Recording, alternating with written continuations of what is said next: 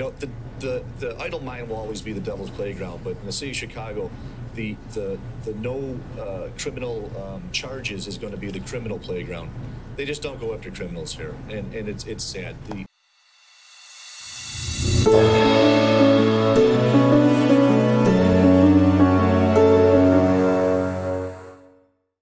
Hello, everyone. Welcome to the Chicago Justice Podcast. I'm your host, Tracy Siska. The lead in there was current alderperson Anthony Napolitano from the 41st Ward. That is a Fox News clip from February of 22, demonstrating the very thing we are talking about today with our guest. Napolitano is convinced of his beliefs, but has no evidence to back it up. No real evidence. And the contrarian evidence, the facts, the studies, the research, the data, disregarded completely. So today we talked to Sandy Goldberg, who is the Chester D. Tripp Professor of Philosophy at Northwestern University and a professorial fellow at the University of St. Andrews in Scotland. So this is not directly 100% criminal justice related. And you say, well, what am I doing there with that? That's untrue. I assure you, this is going to get right at the heart of what we're facing in Chicago right now and the country. Right? How do people come to form their opinions? How do they form things they know absolutely to be true? How do they do that? What evidence are they doing that on? Or are they not using evidence? Are they using shortcuts? Really quickly, if you're new to the podcast, please subscribe. If you're seeing this on YouTube, smash the subscribe button and like button. Appreciate that. You want to know more about what we do? ChicagoJustice.org. If you want to get involved in what we do, CJPNation.org. And if you want to help support our work, there's a link in the show notes to our Patreon. We'd really appreciate it. And as with this episode and all forthcoming podcasts, there will be a podcast extra, a section that's exclusively for our supporters, available on the Patreon. Last week was our first one. We featured a piece of our interview with former Inspector General Joe Ferguson. Go check that out. Support our work. We'd appreciate it. So what are we really covering today? It's basically epistemology. Complicated word that means basically the investigation of what distinguishes justified belief from opinion. Another concept that we got from Professor Goldberg's op-ed in the Tribune, but we talk about on the pod today, the no news shortcut. How people use a shortcut to determine something, and then whether or not, or I should say whether or not, but when that is justified and when it isn't justified, right? And as humans, as Americans, as people from Illinois, Cook County, Chicago, we do that with a lot of things that we shouldn't. And Professor Goldberg's going to talk to us today about how that's done and what the dangers are for that. So I will be back with you after the interview. Sandy Goldberg, thank you so much for joining us. I really appreciate it. Thanks for having me. All right, so why don't you tell us first off, what is your research about at Northwestern? So I am a philosopher. The majority of my research is in an area known as epistemology, or the theory of knowledge. I focus in particular on the social dimensions of knowledge, how it's generated, how it's transmitted, how it is evaluated. I also work a little bit in the philosophy of language, in particular in an area of philosophy of language known as speech act theory, which has to do with the types of actions we perform in speaking. So those are my main areas. God, has there ever been a more important time for your work? You are very gracious to say that. Well, between just like, we won't get into this fake news, what people think they know, QAnon. I watched a podcast on QAnon and the startup of QAnon, and the anon just means anonymous because you have to post anonymously to wherever, 4chan, wherever they're posting. So this person posted Q, and then anon is everyone that's anonymous, it's after it, and people just picked it up as part of the name. It just drives me absolutely batty as a criminologist and an academic and a person who's about transparency and facts. The absence of facts in our public discussion, just about everything now, it just drives me crazy. And if I have to hear I just know one more time, I'm going to go berserk. Okay, I found you through an op-ed in the Tribune. If you're listening to the podcast and you're new, hit subscribe. And if you're on YouTube, subscribe and like. And the links to everything we talk about today will be in the show notes. So there's a phrase here, the absence of news, a subtle but pervasive problem, and differ from fake news. All right, so how does the absence of news differ from fake news? Sure. So if you think about the what we might call the fake news problem, that's the problem of deciding whether a given news item that you encounter, whether in traditional media or online, whether it's true or false. That's a very traditional problem in the theory of knowledge. The problem that I'm trying to identify in this op-ed is the problem of how should we interpret the absence of news. And you might say the absence of news really doesn't get interpreted at all, but in fact it does get interpreted. We tend to reason in ways that draw inferences from the fact that we haven't encountered any piece of news before. So for example, the example I give in the op-ed is, if I'm really concerned that my baseball team is about to trade its star pitcher and I don't hear any news, I immediately conclude that he hasn't been traded yet. Mm-hmm. And the reason I conclude that is because if he had been traded, I would have heard about it. So that's a clear example where we interpret the absence of news as giving us some information on the basis of which we then make judgments. Right, and this also to some degree, I'm going to go back to my communications background a little bit. People think that some things are just a given, right? By like some being just created this language, and we all know what that definition, because it just is. It's not that we could change the definition, because that would be right. It just is, and that isn't true. So I think we talked about this a little bit on email, but I experienced this in my work when we did we were trying to push an ordinance to reform the Chicago Police Board in Chicago, and an alderman walked into the first hearing. We were testifying on it, and I was testifying at the time, and she goes, "Son, I don't understand. If it ain't broke, why are you trying to fix it?"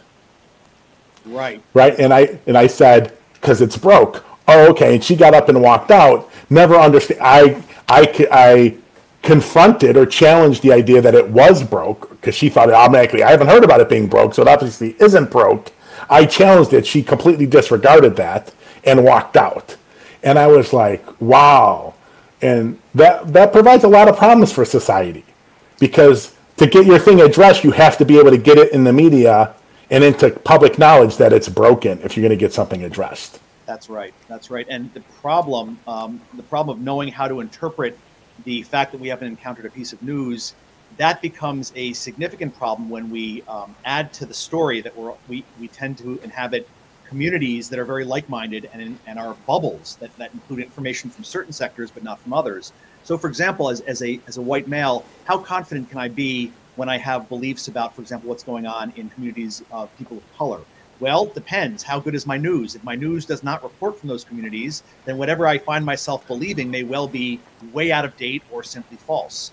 So it's when we aren't aware of the actual facts regarding the kind of news of which we're getting coverage that we are in big trouble. And it sounds like the person you're talking about didn't realize that she was not on top of news sources that were reporting the facts to her. And it's interesting. I'll bring this up now, and we're going to talk at the end about some criminal justice stuff. Communities of colors for as long as I was working in Chicago would complain about the violence that occurs in their communities not getting coverage. And I would warn them that, that's a double-edged sword, because people are going to use it against you also. And now we're in an environment now where crime is so much dominating the coverage of everything. And what it's doing is pushing retrograde policies, right? We're going to go back to the 1980s of policing. Unfortunately, I fear you are right. And as I mentioned to you in my email, I teach at Stateville Penitentiary in Joliet. And I just finished my last class for the summer. And we've been reading chapters from the new Jim Crow.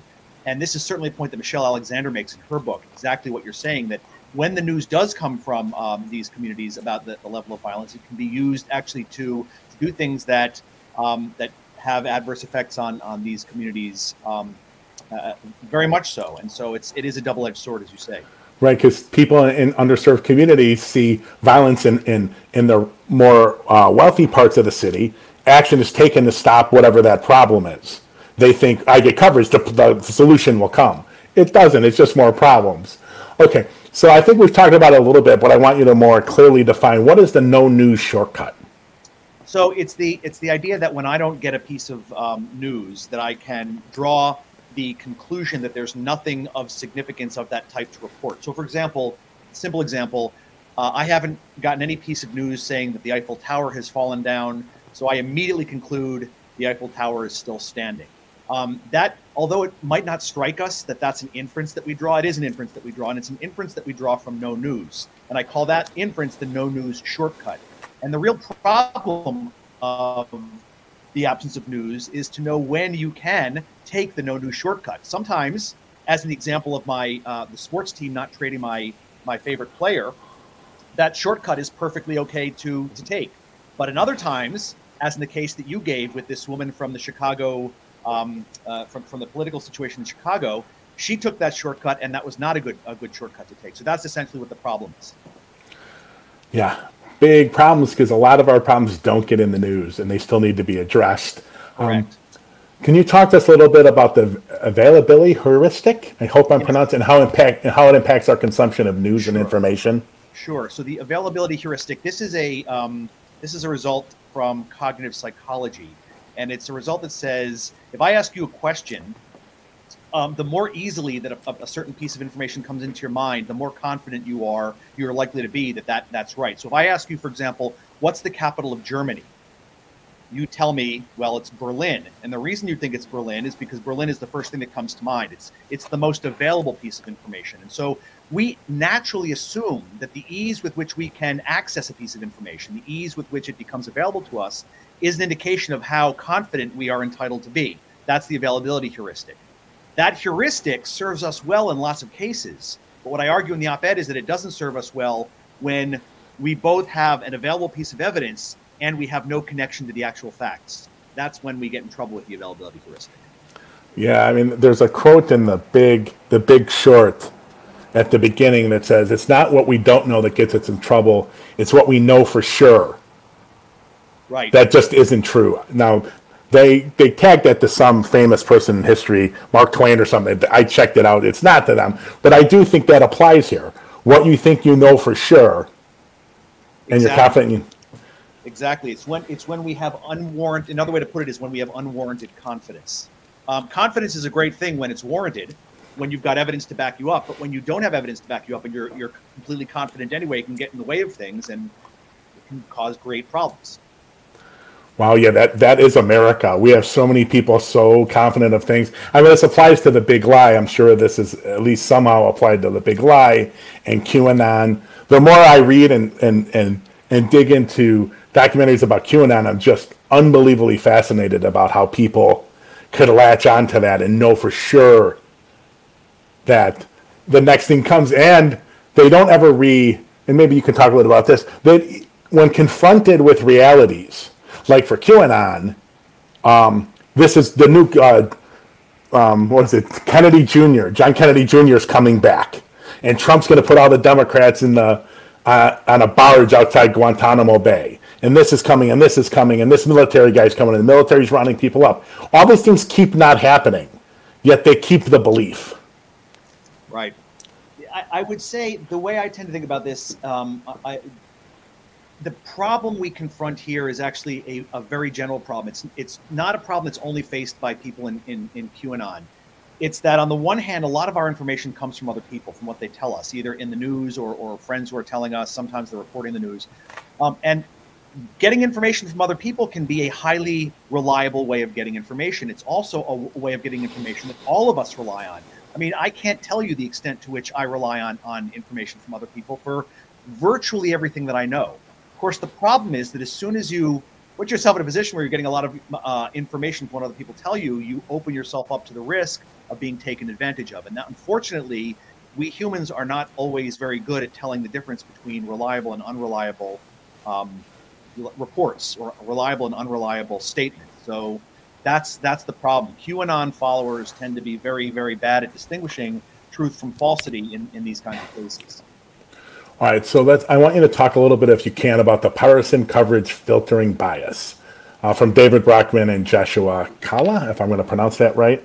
Yes, so that's the bias that comes when we tend to think that, for example, the information that we're getting from the news sources that we rely on is balanced and is well representative of what's out there.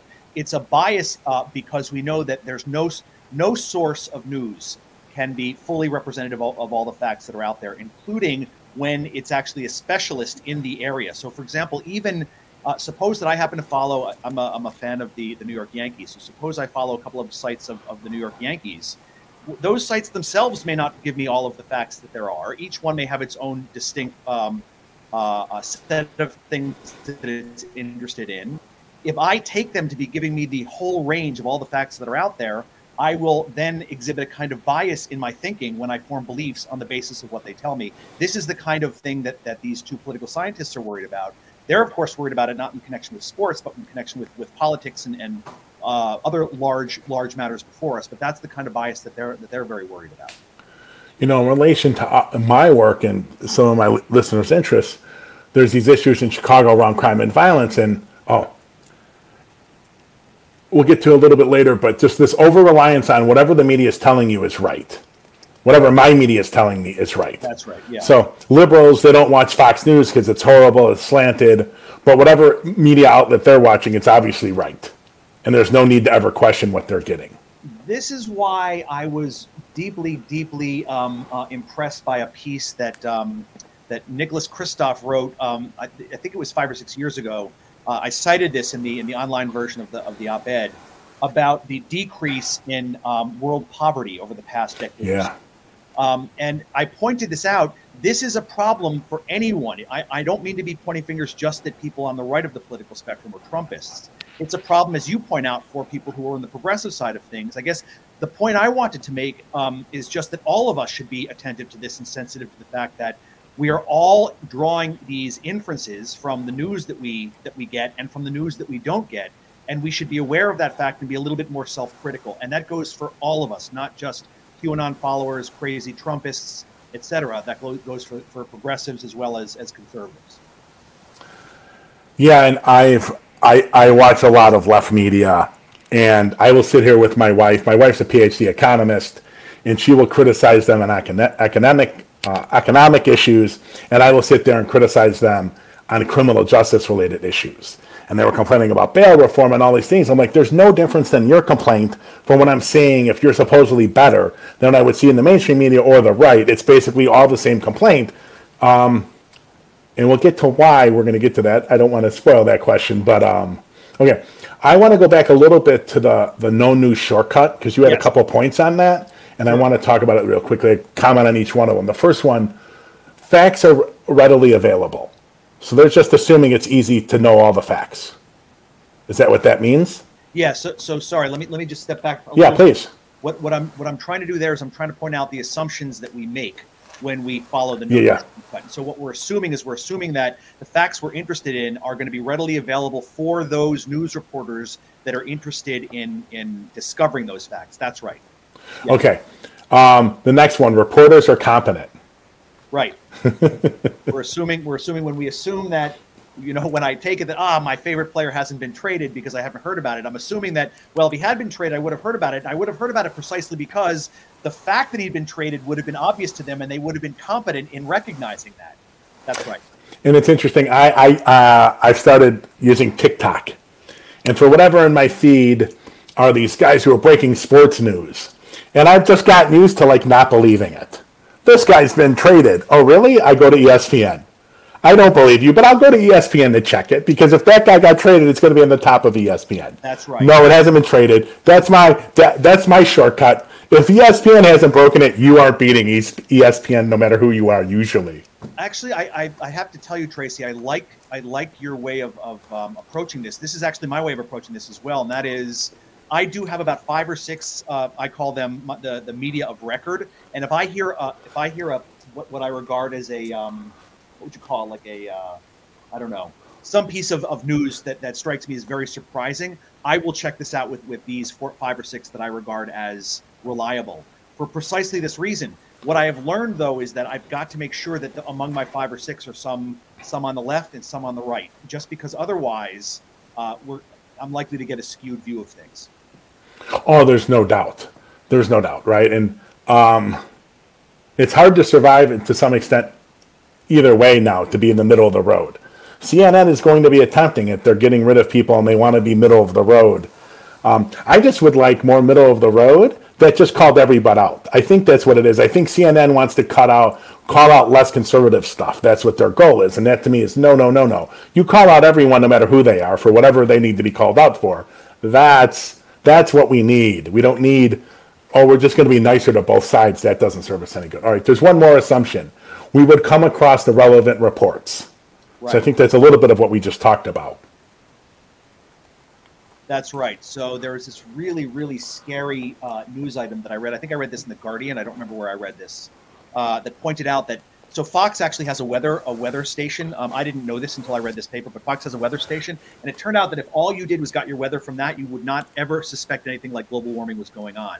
And so imagine that you're a person who gets your news from only from the Fox station.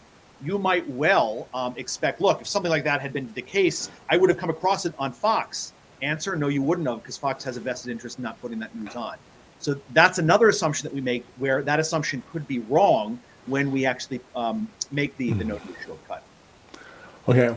Before we get to the couple of crim-related questions I have for you, what role does social media play in making this better or aggravating these issues? Huge, in both respects. I will confess to you, Tracy, that's one of the questions that I've asked myself, and I think it's such a grand question with so many dimensions that I'm not sure I can fully work my way to clarity on it. But I'm not. I mean, all of us recognize that social media plays a large role in the dissemination of false news, fake news. Social media can also potentially play a very productive role. I mean, I'll be honest with you, as a philosopher, I get a lot of my news of profession from social media, largely in my case from Facebook. And it's highly accurate, and it keeps me apprised, and I tend to know things pretty quickly through Facebook. Question is how to keep the good things while getting rid of the bad. Well, that's the $64,000 question, and if I had an answer to that, I would write a large grant on Facebook and Twitter, and I would scream until the cows came home so they'd listen to me. That's a question that I think a lot about, but I don't have an answer. Okay, so do you have strategies? One more before we get into the crim.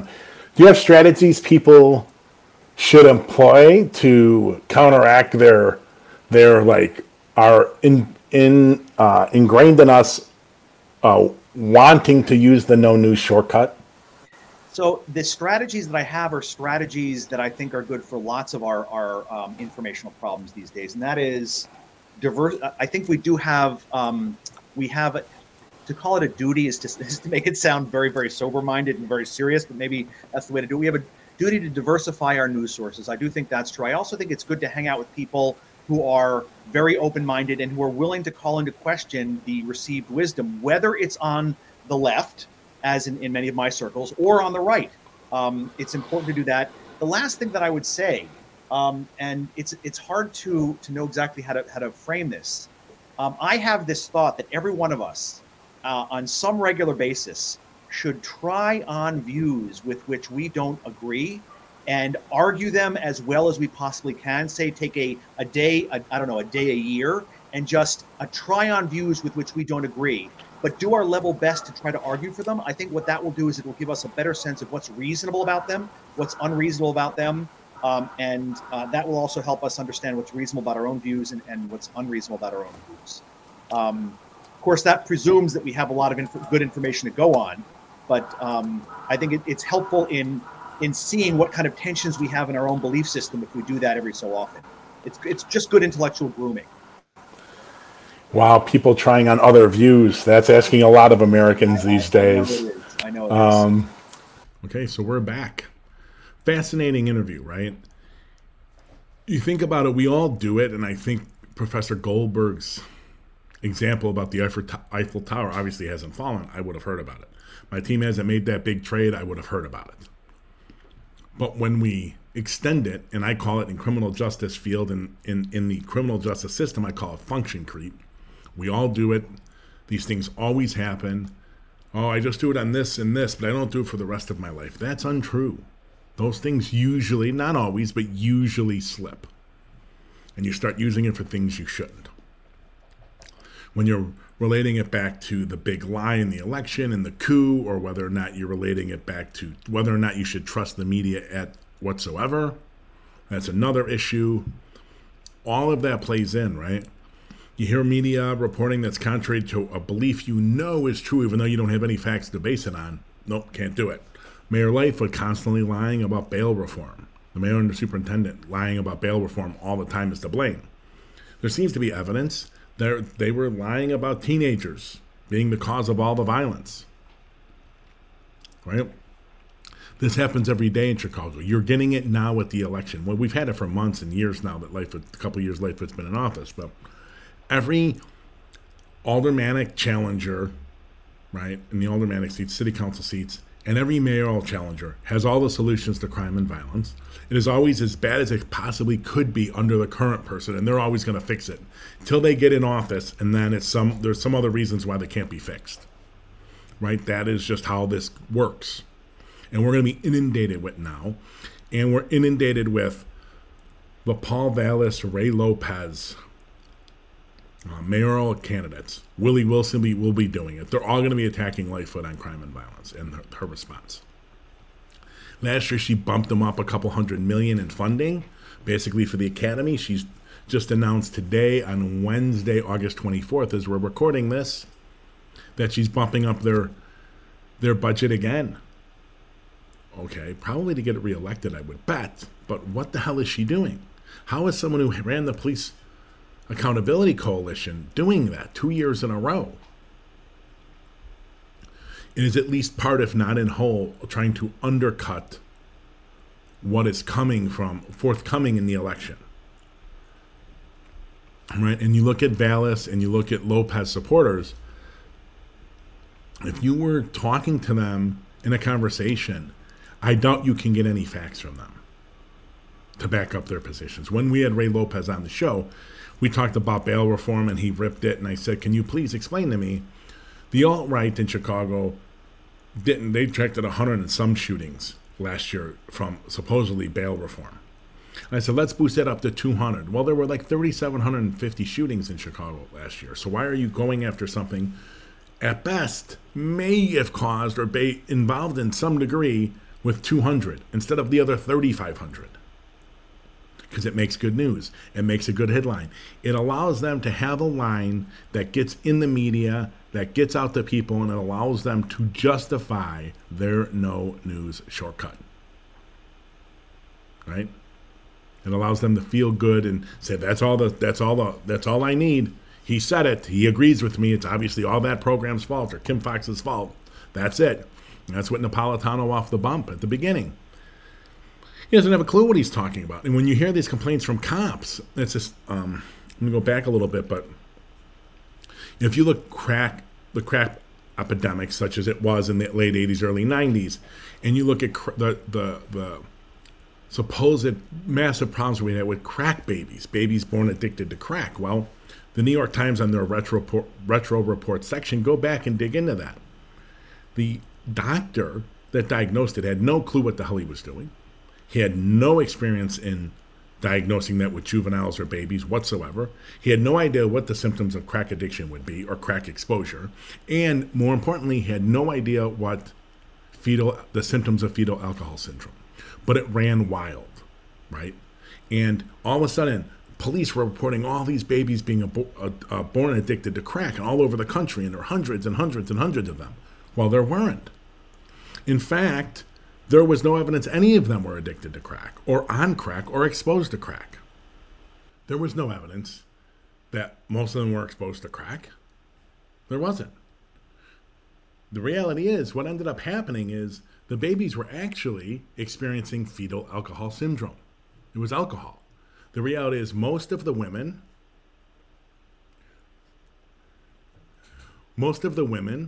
who were thought to have used crack or had used crack were also using other substances like alcohol. But it ran wild. Everyone knew for sure those were the facts. It ran wild. It's no different today with bail reform. Everyone's convinced bail reform is the devil, despite all the evidence to the contrary. The Chicago Tribune has published great article after great article, just totally looking at the data and saying, no, it isn't bail reform. It isn't bail reform. You're nuts. Loyola University published 2 studies. It isn't bail reform. The second study showed that from 2016 to 2021, Kim Foxx's office, or 15 to 20 or 16 to 21, Kim Foxx's office was the hardest of any prosecutors on sentences for gun offenders, violence offenders, not possession, violence, right? Who used it in the commission of a crime. We're in a situation where it's getting very dangerous. You see it with the big lie and everything. We just are looking for that little piece of something we hear from a politician or a news person that we can latch onto, or a talking head that we can latch onto and run with. And this is it. This is why it's just so damn important that we fight back and we beat this stuff. And like my work in Chicago Justice Project and transparency becomes kind of meaningless if people are just going to latch on to sound bites, and no matter what they're confronted with, no matter what facts they're confronted with, they won't ever change their minds. That is very dangerous. All right, ladies and gentlemen, thank you so much for tuning in. I really appreciate it. Once again, in the show notes, hit our Patreon link. Become a supporter, get the extras every week, and it's either extras from the podcast, behind-the-scenes videos about our transparency and litigation strategies, status of our litigation, all of that's going on. There's usually a post about once a week. We will be taking a break next week, both from the Patreon and from the podcast, and possibly the week after. I'm going to visit some family, so whether or not I have the availability is in question right now. Our next guest coming up, and I want to get this for you. I know we have an interview set with a reporter from Reuters, and I'm getting it right now. It is with Julia Hart, and she talks, we're going to talk about right-wing extremists as police trainers, and that's happening all over the country. So that's next, but it'll probably be a couple of weeks before we post that. I may post one in between, depending on my availability while I'm actually in Chicago seeing family for the first time in a long time. All right, thank you all. I really appreciate it.